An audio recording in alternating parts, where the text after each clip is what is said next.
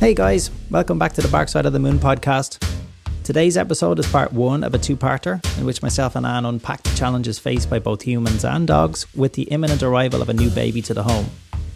We discuss how you can help everyone make this transition easier by taking some simple steps early on and well before your new arrival. And if your new baby has already arrived, don't worry, we discuss helpful tips for those situations too. Hope you enjoy.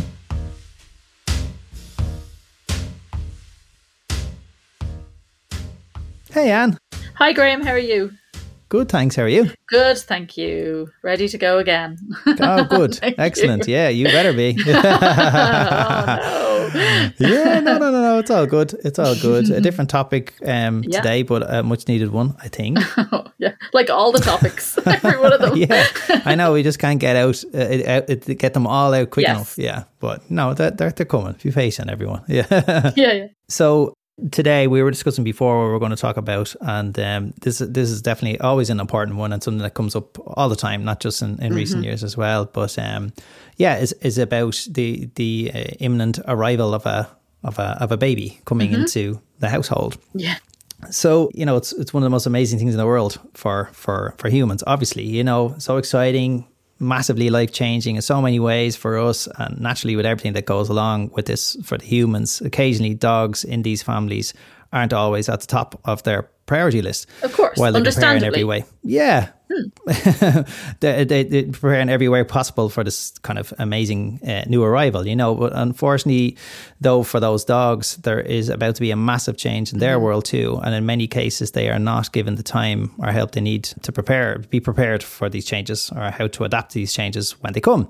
So a lot of dogs are having to try and survive all of this with little or no help at all in a lot of cases, and incredibly some do find a way somehow. But if we can give them the help they need, then this transition will almost certainly be easier on them and for the rest of the family going forward. So I presume, but is this something that you see a lot of? Yeah, we talk a lot about baby prep for dogs, and it's certainly something that has become more on people's radar now. So I would do a lot of cases relating to baby prep and kids and dogs living together and things like that. So there's so much to do when a baby is on the way. There's just so much stuff, as I'm sure you know. And like where I think a lot of the problems stem from is that there are really very high expectations kind of thrust upon dogs.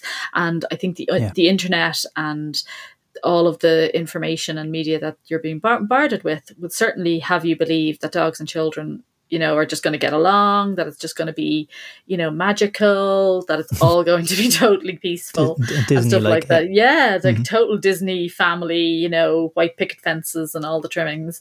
And the problem then is of course, I have to go in with all the bubble bursting as usual. Yeah, and really, yes, unfortunately, and really emphasize that, the reality is that dogs pose a significant threat to the safety of children, and that, normal child behavior and normal dog behavior can kind of clash in a lot of ways. And the child not doing anything wrong, being completely normal child can upset a dog, and a dog, again, being a completely normal dog can really upset a child, and obviously can present, serious safety issues with them. So, and we talk about that a whole lot. And like you say, there is so much changing and so much stuff going to come with the arrival of a baby. And that's, even if when we talk about baby prep, we're talking about an infant. So the first kind of 3 months, so pregnancy and the first 3 months. And there is so much stuff happening then, and everybody's going to be overwhelmed by it. I mean, the internet also, and media and all of the things kind of thrust very high expectations upon expectant parents and caregivers as well. Yeah.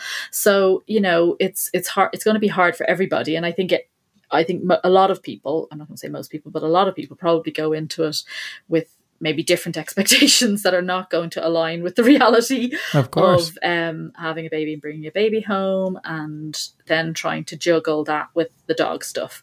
And we've said this quite a lot in a lot of our chats, that, none of this stuff is so-called common sense. It's not intuitive. No. You're not born with some natural sense of how you're going to be able to do this, but you can learn it, and you can learn it providing you get the right guidance and the right support, and we're never going to blame you or anything like that.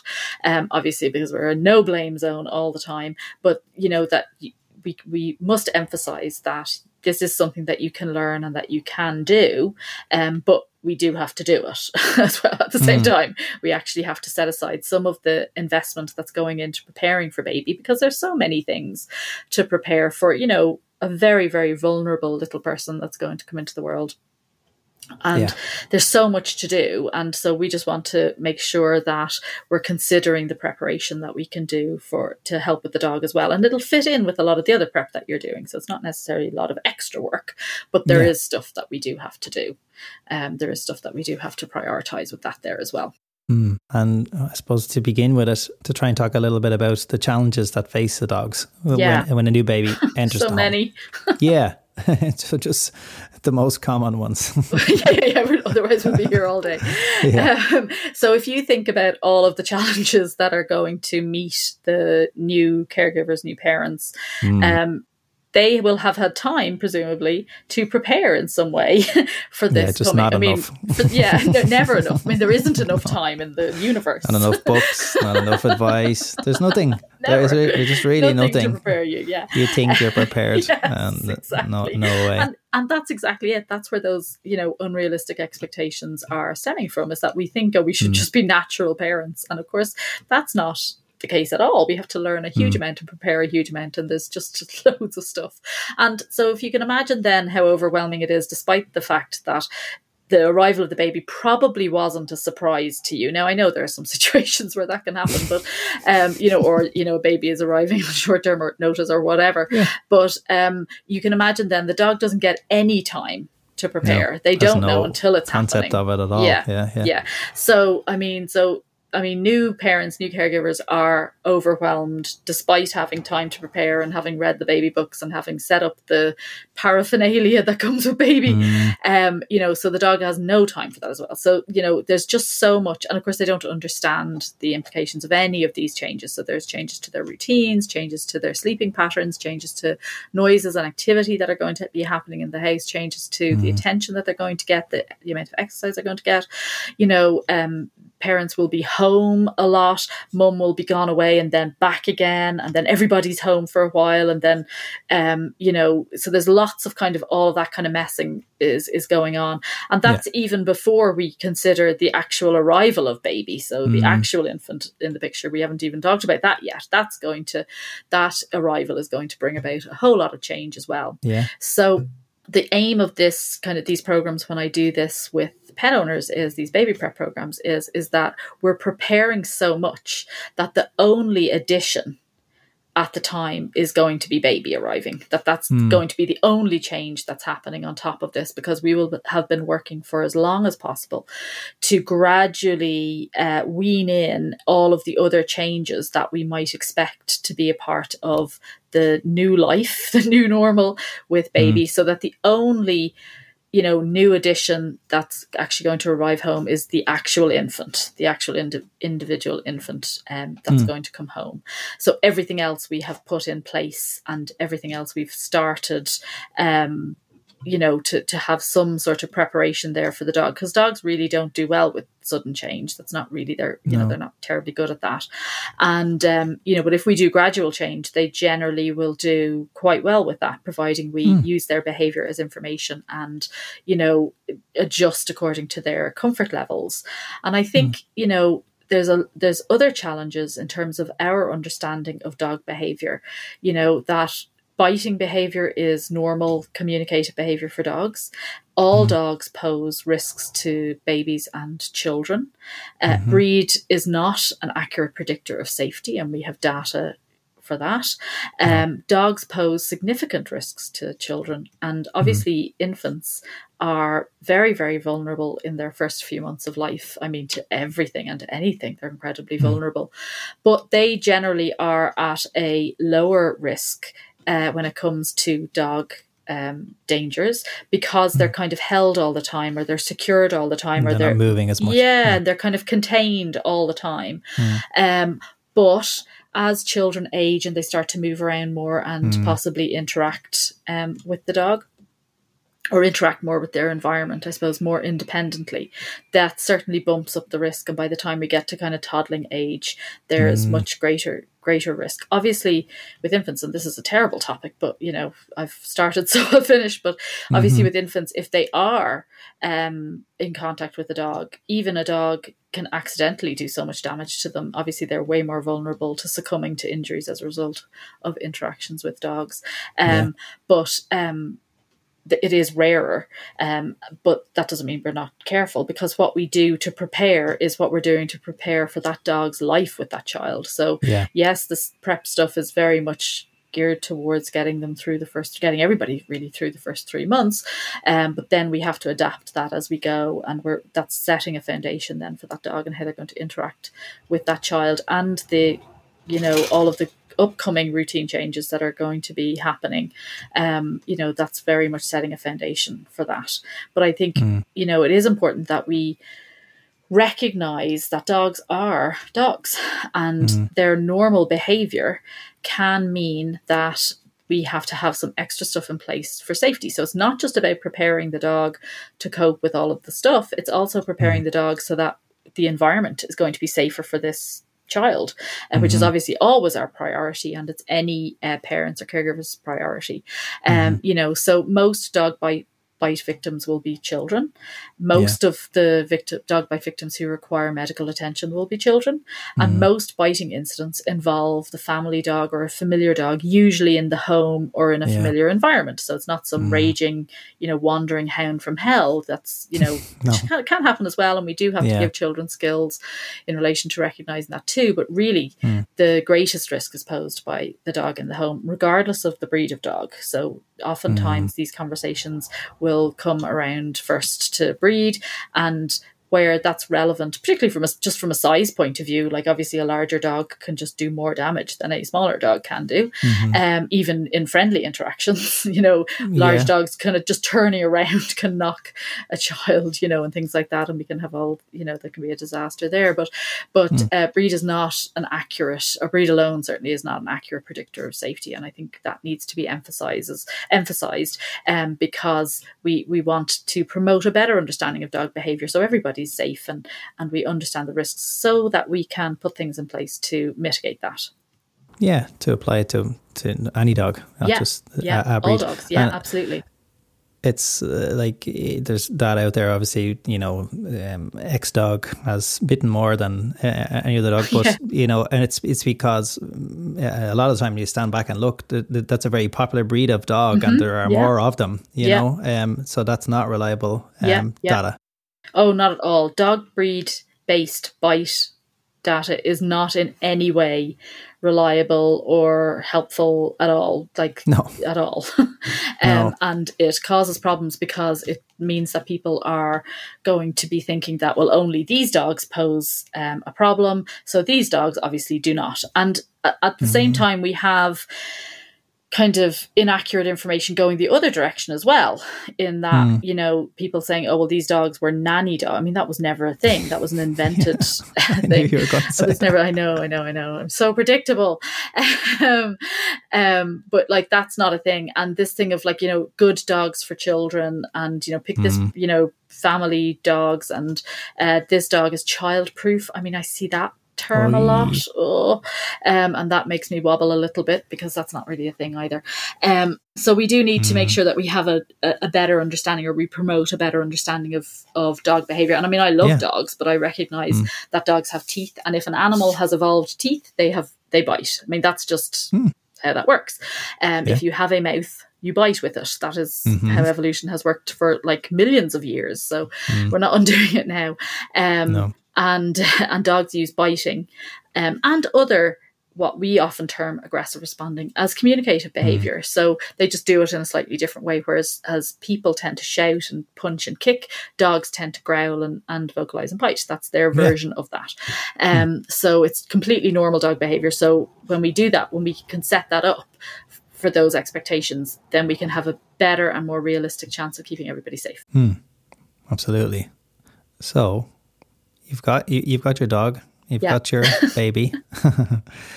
And so, ta-da, just like that. And like it's the craziest, amazing time, craziest time. It's the biggest blur ever, particularly for the moms, obviously, as well. You know, good that you recognise that. Holy moly! Yeah, absolutely. Like, come on. I mean, let's be real here. You know, us guys stand there going, "What do we? You know, what do we do?" You've done your time. Well, no, we're trying. We want to help. You know, what can we do? But a lot more is on the mom, obviously. You know, so you're not thinking about dogs. But we have to try. And so, how can people recognize if the dog is struggling with this transition? You know, some simple ways, if you can. Really, you know, the most important thing is, I would say, don't wait for signs of struggling. You know, that's what I was going to say. Yeah, of course. That, you know, be proactive. Don't wait for the dog to develop negative associations, because people, you know, when they contact me about, more so about child-dog interactions, less so about baby prep, because that is by definition proactive. They will tend to. I tend not to see the pet owner and their pet until we're multiple bites in. So it's actually quite rare that I see child bite cases where there's just one bite has happened. And we're usually, you know, way in there in terms of risk and damage and injury and distress and everything for everybody. And the important thing here is that we don't really want the dog to develop negative associations with things that are associated with the child or associated with children or children related activities.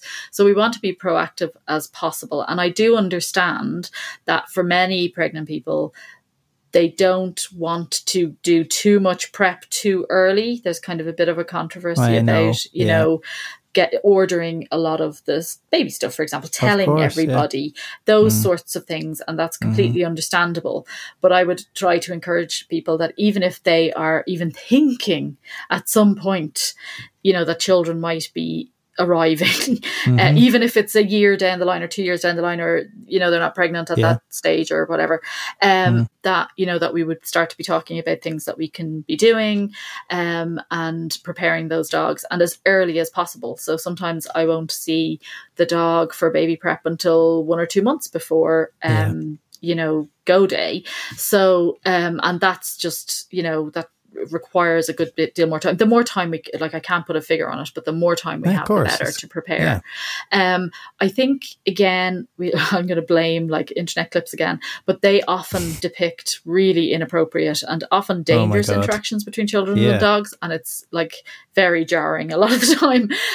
And I have to go through a lot of these because we use a lot of these clips for budding dog trainers learning about signaling. So I spend a lot of time watching these. So all my YouTube recommendations are these terribly distressing clips. You sent me loads. Oh yeah, over the years. Oh, there's so many. There's just thousands of completely inappropriate interactions and what are you thinking moments.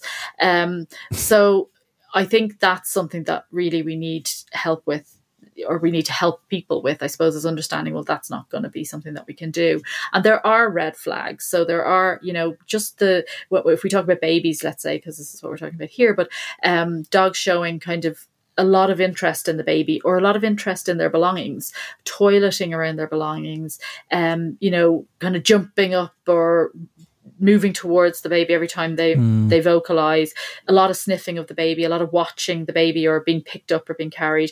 Those are real red flags for me. And I get very concerned when I talk to new parents or caregivers about, you know, where those dogs are showing those signs, or I'll go and see them and we see the dog showing those sorts of behaviors. They are definitely, that kind of more interest is definitely not comfortable, is what I would say. But really, in general, changes in behavior in the dog that you notice, you know, and they might not be in response to the infant themselves. They might be in response to the changes in routine. They might be in response to just, you know, mum might have gone for a few days and come back, and that can be jarring for some dogs, particularly if they're quite bonded and attached to the owner.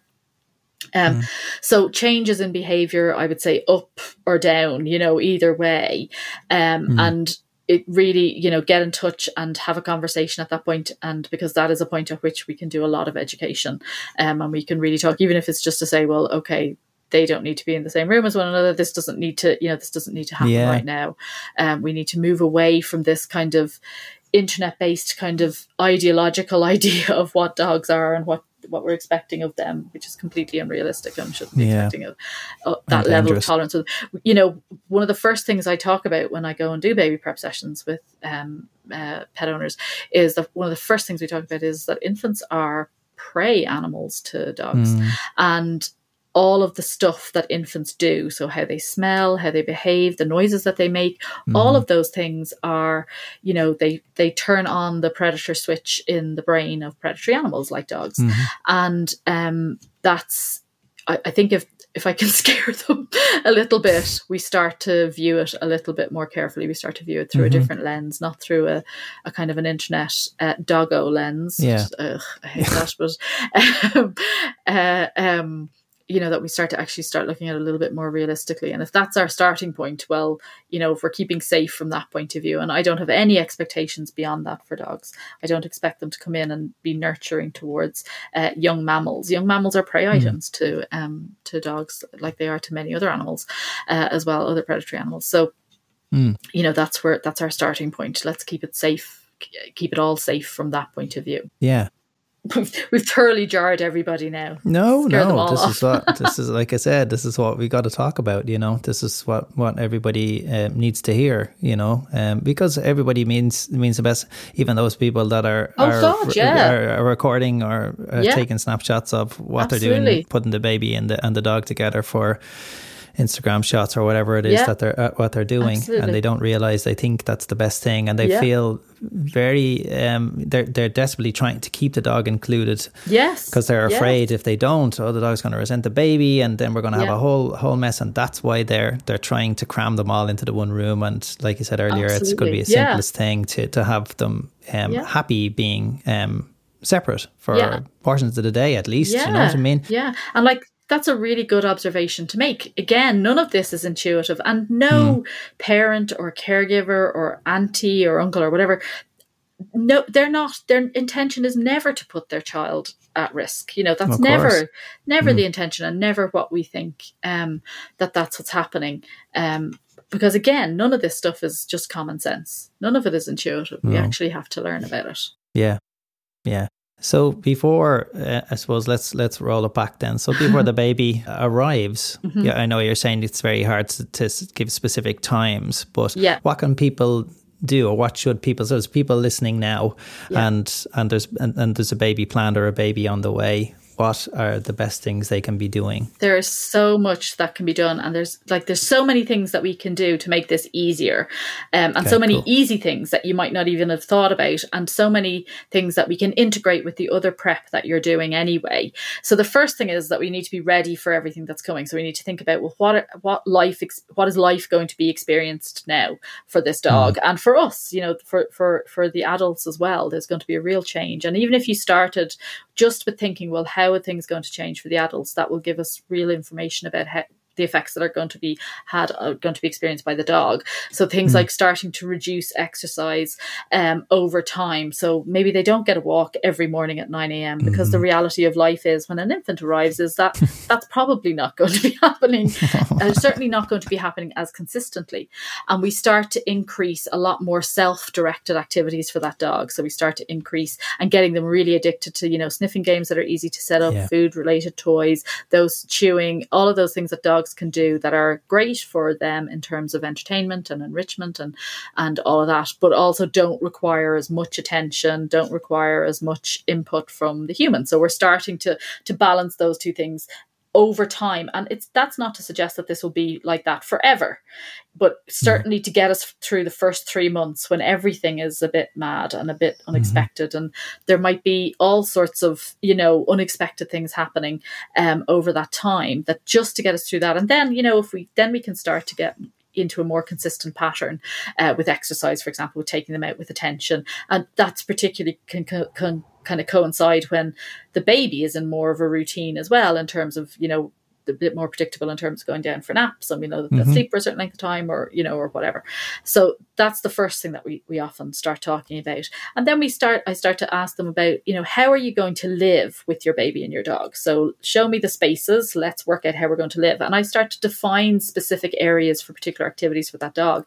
So that dog has a particular expectation. They can anticipate to feel a certain way when they come into this situation. So for example, we might say, well, this is the living space that baby is going to be for a lot of the time, that we're going to do a lot of the interactions with the baby, that we're going to spend time with baby. So this is really a place where we want the dog to come in here and anticipate feeling calm. And also that the dog goes, okay, I expect when I come into this particular context that I'm going to just be lying on my bed, working on a food toy or a chew or entertaining myself. So we start that then. And again, it's all done gradually. So because again, dogs don't do great with changes. And we might define, a garden area for more high octane games or play or interactions or toys or whatever, so that they can expect that out there and they can still get their jollies in that sort of context. We talk about bringing baby equipment in. And the thing is that my first go-to is to treat baby for all of the baby equipment and baby furniture, because there's so much stuff and it's all huge and new. Lots of stuff you don't need, but you get it anyway. Anyway, absolutely. I think you might need it. Over prepared, just in case. And the thing is that I will tend to start to treat this stuff like any other piece of furniture. We wouldn't get a new table or a set of dining chairs or a new sofa and be like, oh God, I have to prepare the dog now for let's start touching this and rubbing it. The dining table, we're going to have to start feeding the dog. Just bring it in. And you just bring it in, you put it down, and okay, your dog might come into the room and be a bit weirded out by it initially and go, what the hell is this thing? And then they'll kind of go on about life, and it literally just becomes part of the furniture, part of the background. And that's kind of what we want to do with baby furniture. So bring it in, unpack it, have it there where the dog can kind of go, whoa, what's that? And then just kind of habituate to it. So just kind of get used to it, just becomes part of the background for them. Now, if there was a dog that we were seeing serious kind of avoidance related behavior, for example, in response to, whatever the stuff is, because some of the stuff is big and weird and moves and lights up and makes noise, and a lot of that's a lot of the time that can freak dogs out. It's all the stuff the dads pick. Yes, all the noisy stuff. This is cool. Crazy. This is amazing. And like with all the complicated controls, there's loads of toys to play with for the adults as well. Totally. Completely impractical stuff. And, so, okay, we might have to do some work with some specific dogs in relation to maybe some desensitization work or maybe some counter conditioning work. But in general, I try to approach it that it's just going to be like any other piece of furniture. So we don't need to necessarily have big treats out or anything like that. And really always with, a lot of what we talk about, the goal really is to teach the dog just to be in contexts where baby's involved. So just be. And that's a really difficult skill. That's actually something that dogs have to physically be taught a lot of the time, that they don't come with that inbuilt, I suppose. And just like children don't come with it. So we actually have to install it. We actually have to teach it. So that's something at least that you can chat to them regularly. Well, yeah. Try and reason with them and stuff. Yeah, to a certain extent. I mean, not a whole lot of reasoning going on there. But certainly we have another form of communication, I guess, with some more languages, with most children of certain ages and things like that. And then, what I like to always do is try to think of, well, what is the natural cueing that's happening here already? So the sorts of baby activities or interactions you have, we start to do those because they become cues or signals for dog behavior. So for example, if I'm feeding baby on the sofa, that's a signal that tells the dog that it's stuffed toy time on your bed behind a baby gate. Or if I'm walking with the baby from living room to kitchen or whatever, that's a signal for the dog to go to their crate or their bed, or to just walk and not jump up, or to be safety somewhere. Things. Yeah, exactly. So it's actually practical in terms of how we're going to live with the dog. And then to introduce a ton of baby gates and confinement, because that's going to form a lot of the management that we do with babies and when babies arrive. And this is more for safety. And it's also to consider, I'm just never going to take risks. If you have a new baby in your home, you're tired, you're stressed, you're out of sorts, it's just all a lot. And, we have had infant deaths related to, the caregiver falling asleep, for example, and the dog's being able to access the child who was vulnerable and perhaps sleeping or in a basket or something like that, or within reach. And we just don't want mistakes to happen because, we just don't want any close calls. So getting, baby gates and confinement areas, and thinking about how you're going to live in the space, how you're going to have baby stuff in the space. So where's the dog's bed going to be? Where are their bowls going to be? Where is, other things that are relevant to them? Where's their space going to be? How's furniture going to be moved around to accommodate the changes that are coming? So to try and do that as early as possible so we can start to build that into the dog's daily life. Set up the baby stuff and then kind of just ignore it. So it's just, again, like you just had a new sofa or whatever, so leave it away. And we have to remember that even if the baby is restrained or confined, so even if the baby is in your arms, even if the baby is in a chair or in a whatever, all of the things that they could possibly be in, that the dog still needs to be managed, still needs to be supervised, that this isn't a time when we can actually be lax in any of those. So start to think about, well, how would we do that for convenience? So if you run in with the baby in a car seat and the shopping, and you want to run into the loo, or you want to grab the phone or whatever it is, how can we make this easy to be part of your life, so that we would, put the car seat down, put the shopping down, and the dog, we're immediately in the habit of putting the dog behind a barrier so that dog isn't going to have. And we start that now. We start that really, really early, so that it becomes second nature for us. Because remember, again, the adults are going to be tired. They're going to be less, aware of what they're doing and thinking ahead and all massively of those things. Stressed out. Yeah. And they're going to have 3,000 things to do at any one time, so it's a really... that they've never done before. Right, exactly. So again, and it's the same for the adults. The only thing we're adding to the adult's routine, the caregiver's routine, the pet owner's routine, is the actual infant. So all the other stuff is in place, and we're doing that. There's lots of sources that will talk about playing baby sounds, and that can be helpful. I've seen it go either way, that some dogs don't really seem to respond and don't really seem to have much of an interest in the real baby sounds. And I've seen some dogs that we've done baby sound work with, so the artificial sounds, and are very bothered by the baby sounds, really sensitized to baby sounds by the time they become. So it goes either way. I think it's no harm to play, and possibly play those sounds from other rooms. So for example, that you would, and YouTube literally has videos of like 10 hours of baby crying. I don't know who recorded that or uploaded or who listens to that. Even to listen to it for like 30 seconds is really distressing, because distress calls are, distressing, like literally. Oh my God. I do send those links to people, and I do say it's actually really difficult to listen to. So maybe just do like a snippet of like 30 seconds or something, because it's a really hard thing. But it's like hours of it. It's like, maybe it's like torture, So we're going to play this until you talk. Yeah, I know there's so much stuff on YouTube, but and then we're glad that it's up there, of course, because it can be useful. We use it all the time. It's free.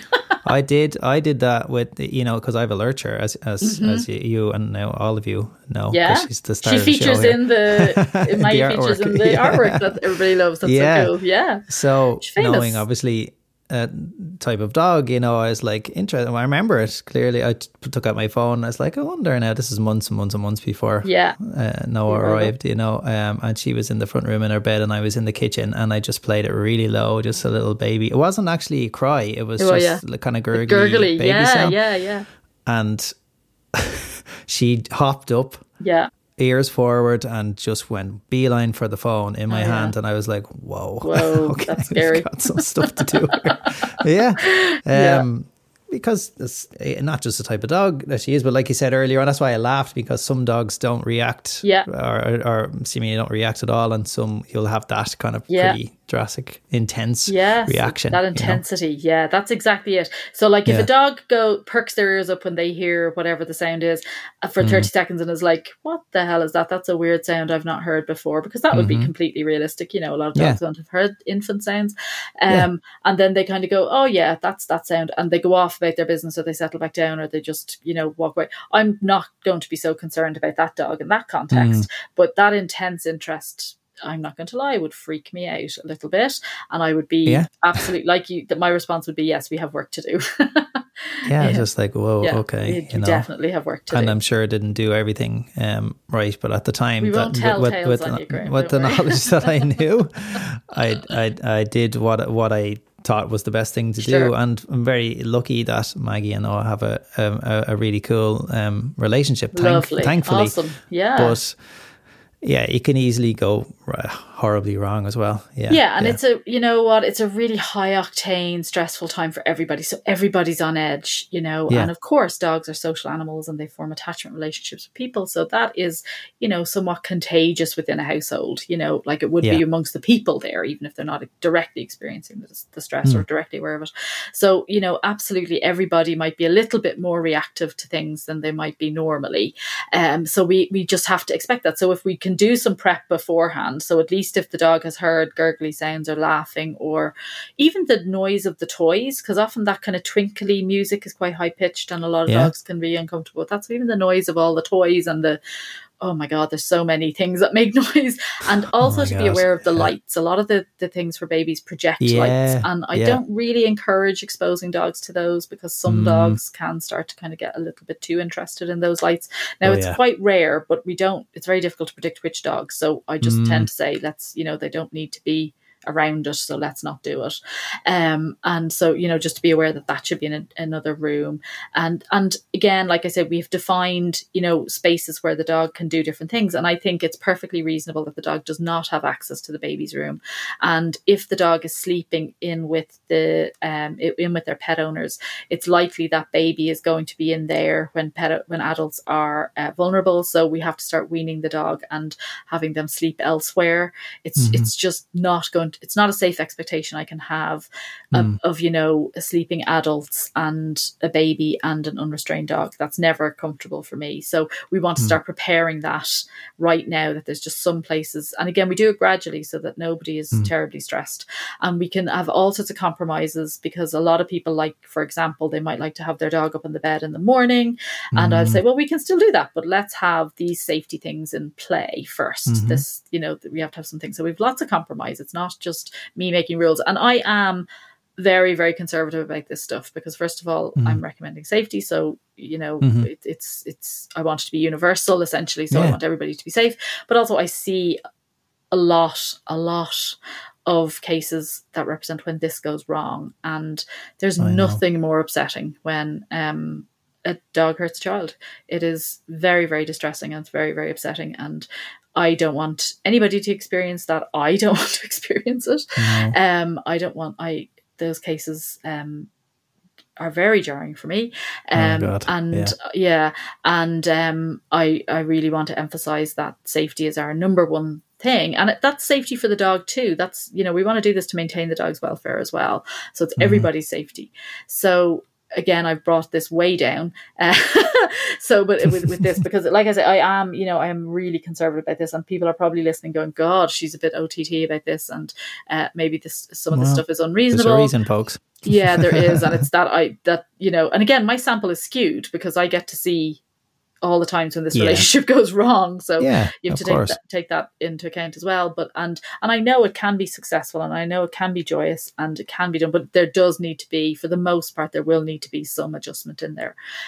So if we go back to our list, because it is a serious list of things we can do. So there's a lot of talk about sending a blanket home with the baby smell or with baby smells on it. And, this is one, I kind of giggle at this because I kind of go, well, we wouldn't do this with any other guest. I wouldn't say to you, Graham, you're coming to my house next week. Will you just post ahead your jacket so that my dog can smell your jacket before you come to the house? And this is a blanket that the baby's just born and they send the blanket home now. Yeah. Sometimes they say that. And that seems to be a very consistent recommendation. And the thing is, if you want to do that, do it, right? That's fine, do it. I don't think it's going to make a whole lot of difference to the dog's comfort because, they're smelling this stuff all the time. And if, for example, if we have a mum and dad situation and mum is in hospital and dad comes home, dad is smelling of that baby, so that dog is getting that information that way.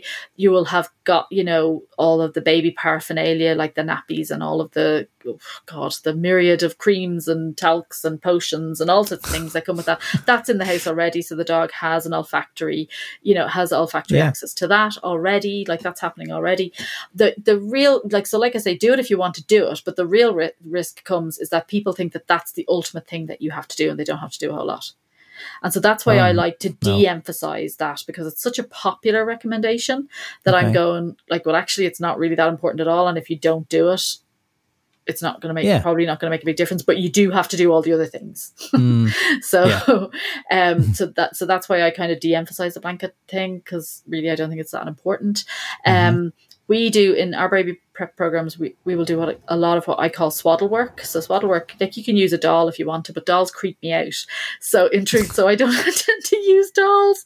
They freak me out with their weird eyes and everything else. Have you ever been to Prague with all their I can't do all that stuff. And the you know, people collecting you know, ornamental dolls and it's just no, I can't do it. And they'll have whole walls of like all the eyes looking at you and things like that, which freaks me out. But anyway, so I don't know what to send you for Christmas. Right, okay, thanks, please do. So I don't tend to do a lot of dolls because I don't want to be carrying dolls around with me to do this stuff with. Yeah. But what we will do, because it'd just be too much. So instead, what I tend to do is swaddle work. So I take a blanket or a towel or whatever you have, a throw or whatever you have, and we roll it up into a baby kind of shape. And you carry that around. And the only reason I do that is because I want this to be a visual cue or signal for the dog to tell them what's happening. So we practice swaddle work. We might sit on the sofa. So when I'm sitting on the sofa, this is a cue that the dog is going to get a food toy on their bed, or the dog is going to be in their crate or behind a baby gate, or whatever the situation is. Or when I carry the swaddle from this door to this door, this is when the dog gets food rewards on their bed. So we're teaching them that the adult carrying or holding a swaddle indicates them to do some behavior that makes it easier for everybody and safer for everybody. And again, the more we practice that, the earlier, the better the dog is going to be able to cope with this when it actually happens. And we have to remember then that when we have a baby in that swaddle, it's animated, it's moving, it's crying, it's all those things. So that's really going to test your training. So we want to have quite a lot of work at this. So basically, if I'm holding something that looks like a baby, this is information about what you need to be doing at that time. So it's a little bit easier for everybody, and we'll work quite a lot on swaddle work kind of exercises. I think something that needs to be emphasized here is that dogs do not need to have contact with infants. There is this, and there is just so many internet videos of dogs being introduced to babies when they first come home. I think there's a pressure though from the internet. Yeah, I think so. To see the videos and the photo. And I don't think a lot of people probably don't want to do it, but they feel they kind possibly of have to, you know. But yeah, yikes.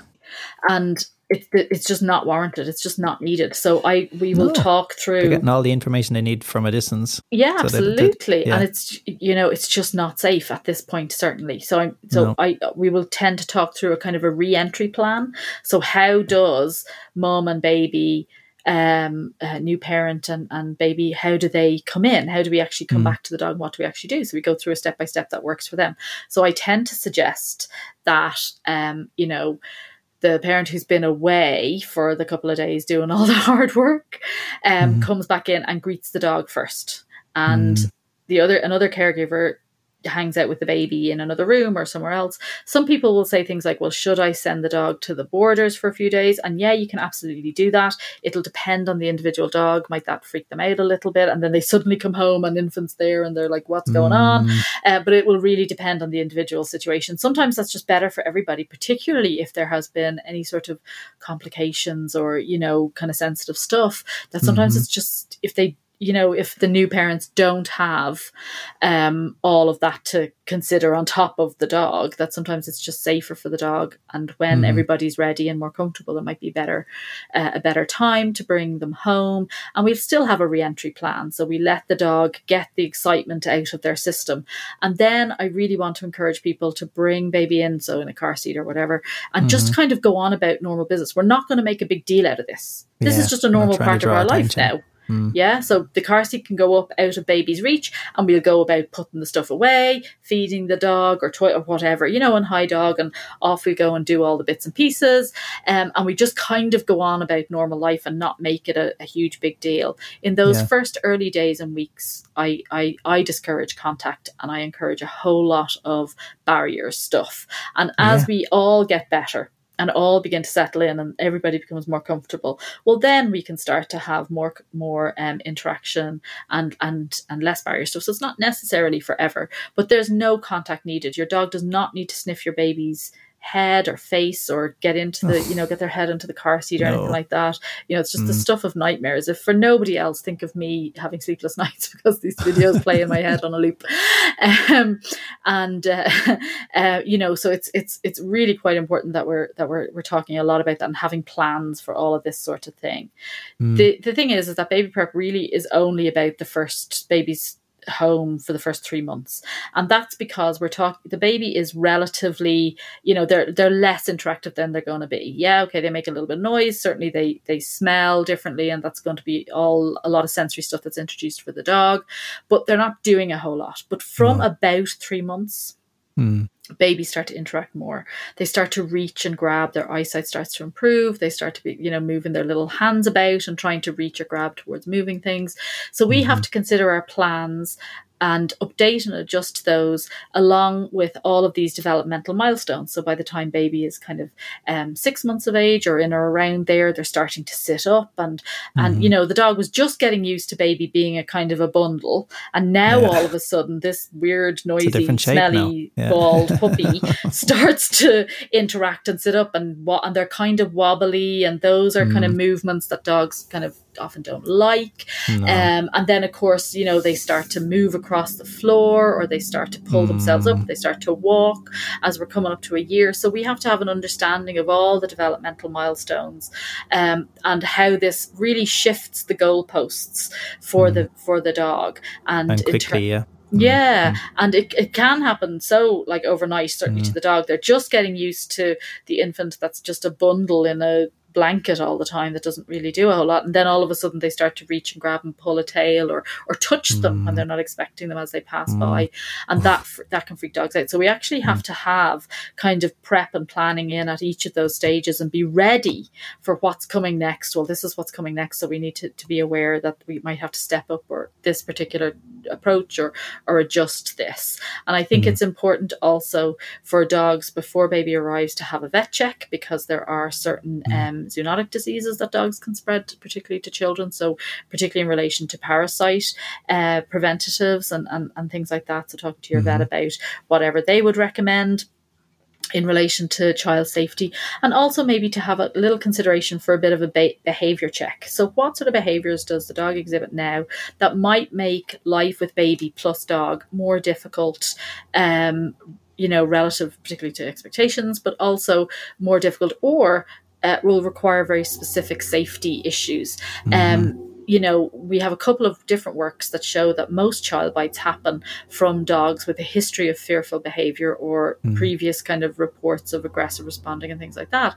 So, and like I said earlier, the majority of my dog bite child cases will be I'll see those families after multiple bites. So, we want to have a little bit of a behavior check in place, and let's start to think about, well, what are the sorts of things that might literally jump up and bite us in the ass in the future, and that we could start to, we might have to put extra management in place. There might be things that we can do now to reduce the effects of those behaviors.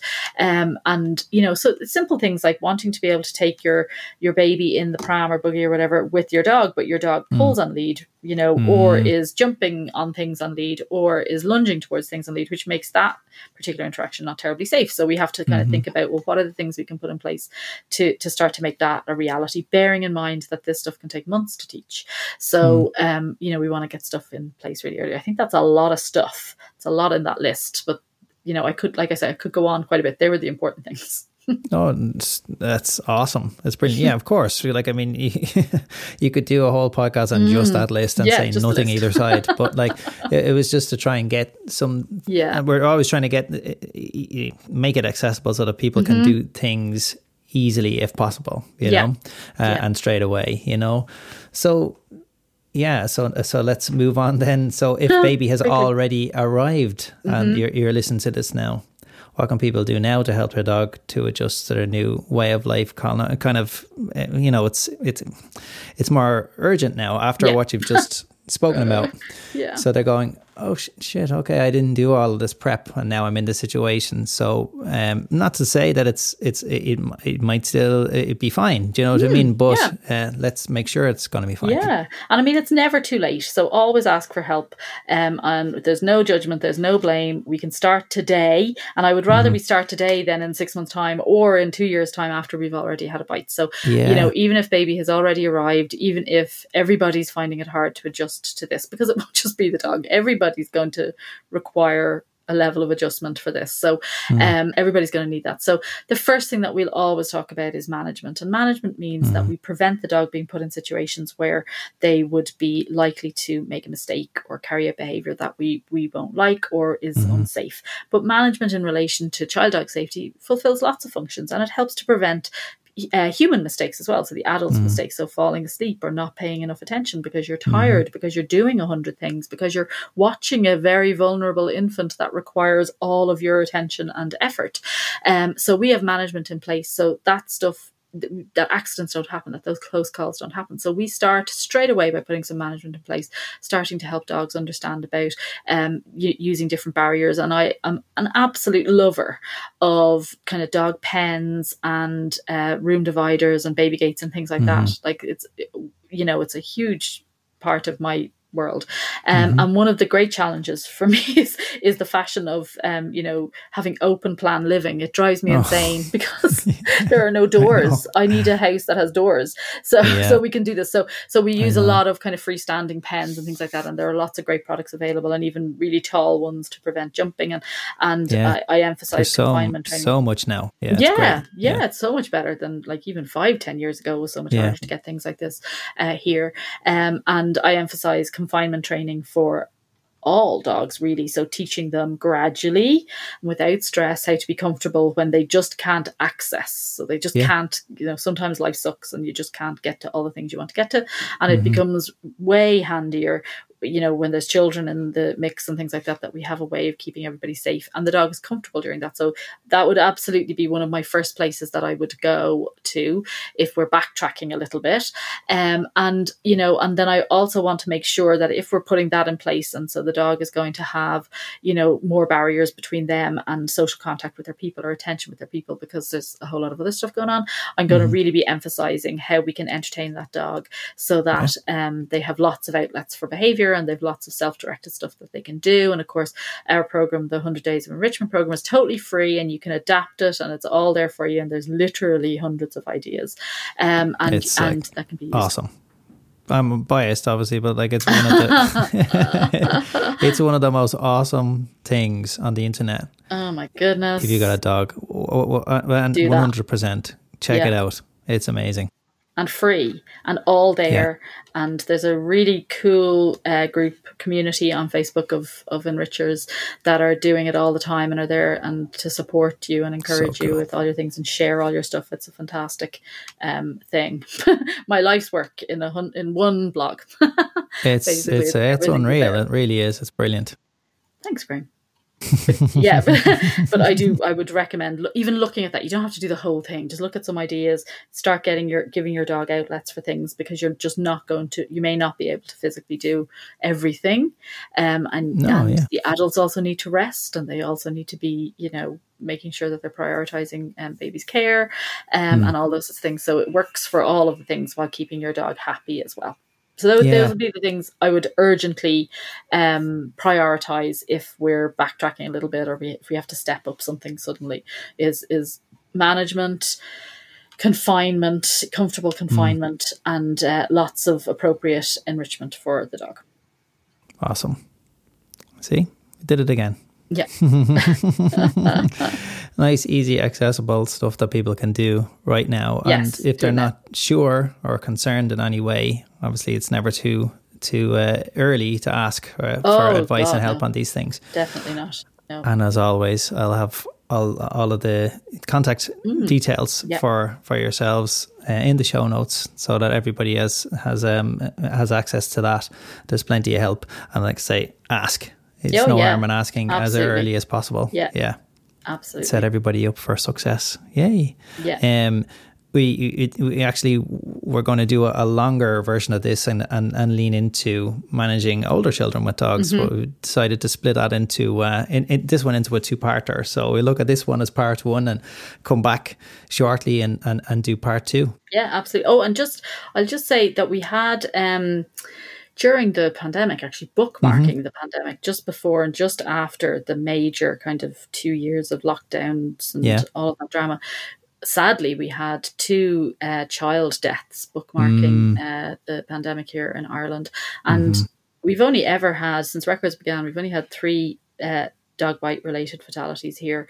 And I think the first was 2016, 2017. I mean, that was the first one, and it was an older lady.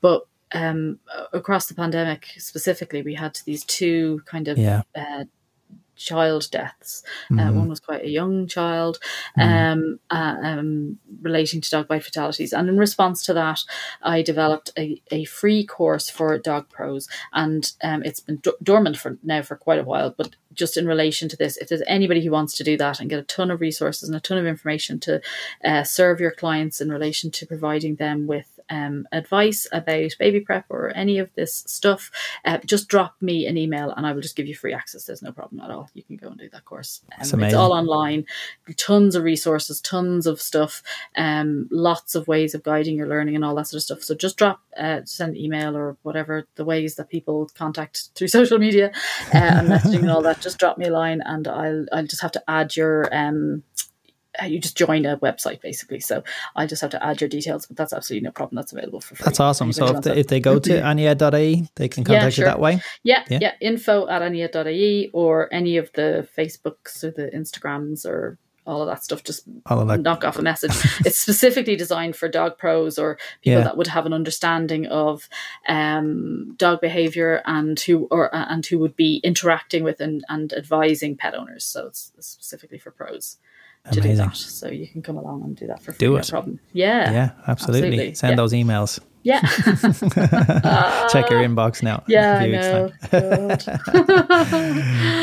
Thanks so much, Anne. No problem. Awesome. Anytime. As always. So we'll hit part 2 very soon. Great. So stay tuned. Does anyone stay tuned to anything anymore? No, I don't think that's a thing. It's all on demand, isn't it? I think it's all just like binging or whatever the kids are doing nowadays. No, I'll leave it in. Yeah, we're aging ourselves. Yeah, we can edit that out. We're actually really young and cool. No chance. I don't think I ever was. No, I was young. I was never cool. Yeah, I know. I feel you. Okay, cool. Thanks, Anne. All right, no problem. Look after Thanks yourself. Talk to you soon. Bye. Thanks again so much for listening today, guys. And as always, thank you so much for all of the positive feedback and your suggestions. If you enjoy the show, remember to please subscribe to the podcast, leave a rating and review, and recommend it to all of your friends and family to help us reach and help more people and their dogs. Also, please give us a follow on Twitter at BarksidePod and also on Instagram at BarksidePod to help grow our online community. If there are topics you would like to hear us cover in future episodes, please do share those with us on social media or simply mail us at barksidepod@gmail.com and we will do our very best to cover those in future episodes. Look after yourselves and your doggies. Thanks again for joining us, and we will look forward to seeing you here again real soon.